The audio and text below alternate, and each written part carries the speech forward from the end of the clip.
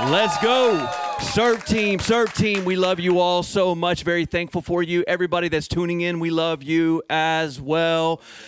Keep doing what you are doing. And to our wonderful pastors who are taking some time to rest and refresh, we love you all as well. There's no one like you. And thank you for being the leaders that you are. We have been in this series of 21 irrefutable laws of leadership for weeks and weeks and weeks.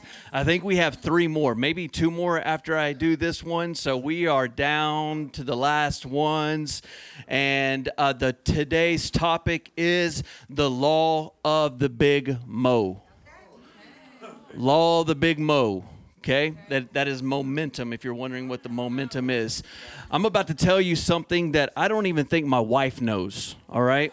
I'm about to tell you a story, and it's actually a story that, I don't know. It was just like a week in my life, and it wasn't a lot of excitement to it. But you know those ads that pop up about, hey, you could make up to $68,000, all right? You could make $80,000, you know, for an 18-year-old kid.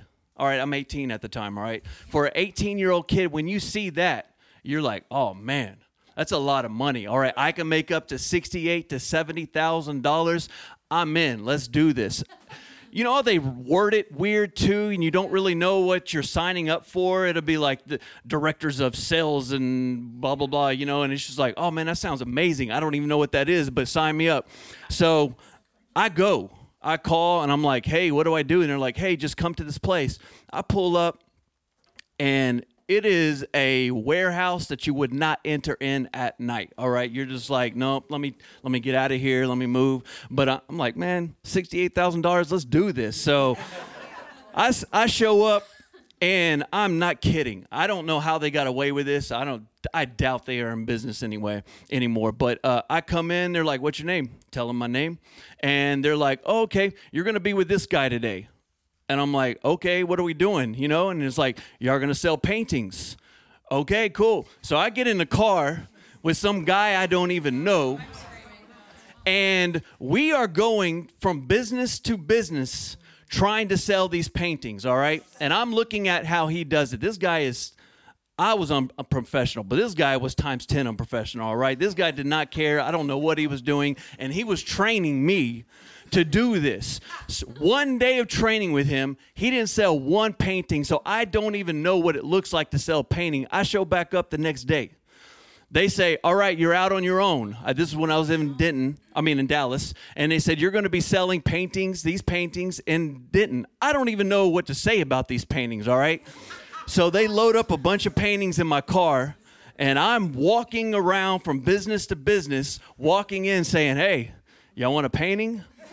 And they're like, no, we don't want a painting. And they just like kind of closed the doors on me. And it was like business after business. And finally, I got so sick of it. This is true. I got so sick of it. I just started making up stuff. All right. I was like, man, I literally walked into a gas station and I was like, like a gas station is going to, I was desperate. I'm like, somebody buy a painting. And I'm like, hey, a monkey painted this painting, man. This is...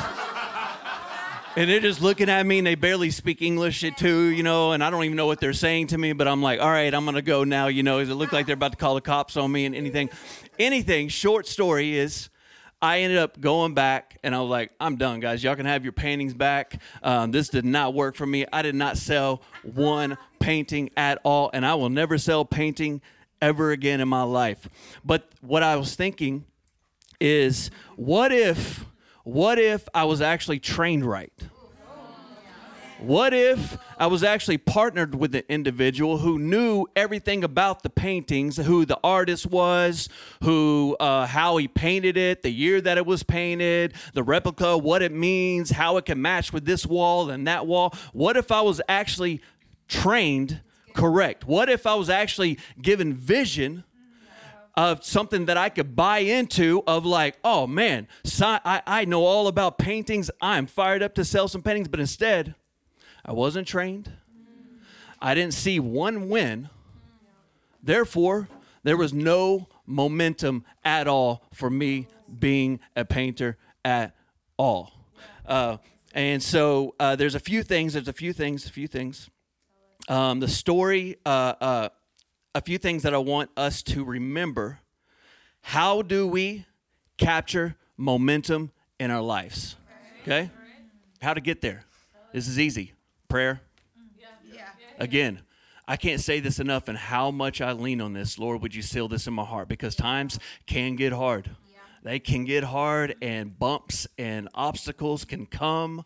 But Lord, even if I fall, would you help me to fall forward? Would you seal this in my heart that I'm not going anywhere? I'm not going anywhere. And just to be honest with everybody, there were times in the past where I would think, hey, I'm going to go get another job. But deep inside of me, I knew I wasn't going to go get another job.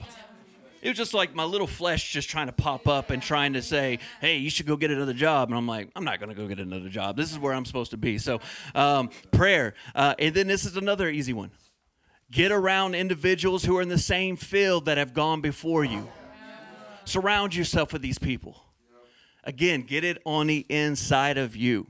Number two, motivation is a key factor in developing momentum. Eliminate obstacles that is hindering momentum. When I read that, I immediately thought of Abraham, who y'all know the story. You know, God said, "I'm going to test Abraham. Go sacrifice your only son." And he immediately starts trekking up the mountain to go sacrifice his son. And on the way, I'm kind of reading into what happens, but I do believe that this is what was going on in Abraham's mind. He turns and he looks at his servant, and he says, you wait here. You stay behind, and we're going to keep moving forward. And then when he tells the servant that, he continues on, and then Isaac says, wait, where's the wood? Where's the sacrifice? And he started kind of doubting what was happening, you know, and Abraham says, God will provide. What happened in that moment? Abraham eliminated what could have been an obstacle in his servant. Could you imagine if his servant went up in the mountain with him and he's grabbing a knife about to kill his son? His servant probably, hey, what are we doing here? You know, this is not what I signed up for. You're about to kill your son? No, you stay back. Son, hey, God, what are we doing, Dad? God's going to provide. He eliminated the doubt. There are obstacles that sometimes try to pop up in our life or could already be in our life, and it is important that we eliminate those things so that we can continue to move with the momentum that God has called us to move in. There's some relationships. We got to cut it off. Hey, I need you to stay beside. That doesn't mean we don't like them, but that just means, hey, give me 5 feet. Give me 5 feet. You stay back. I'm trying to move forward. It might be time. It might be TV. It might be video games. It might be marriage. I don't know what it is. But there's some things that we have to ask ourselves. What is in our way from continuing to move with the momentum that God has called us to move with? Eliminate the obstacles in our life. And the next thing is celebrate the wins. Celebrate the wins. Celebrate the wins. I love the culture that we have started here at Shoreline. We're all about celebrating the little wins. All about celebrating, man, that was incredible. We do it every single Monday. And I would encourage you with your teams, with your jobs, with your businesses. They may have gotten 99 things wrong, but find that one thing. Find that one thing and celebrate that one thing. Those other 99 things, we'll fix those, but celebrate those. Celebrate that one. This is really hard for me, to be honest, because my natural tendency is I want to fix whatever I saw that was broken. This is something that God really had to work on my life, and I'm still working on. I mean, every Sunday morning, I immediately go to, I need to fix this, I need to fix this, I need to fix it, I need to fix that. But then I stop, like, wait, someone got saved. Man, someone poured it out today. Someone got out of their own mind and showed up to serve today. Somebody went all out leading worship today. Somebody poured it all out. I need to stop and celebrate those things. All the other stuff, they'll get fixed, and we'll keep working on it. But make sure that we continue to celebrate the win. So that is the law of the big mo. Let's keep being the church that we have called to be. God bless and love you all.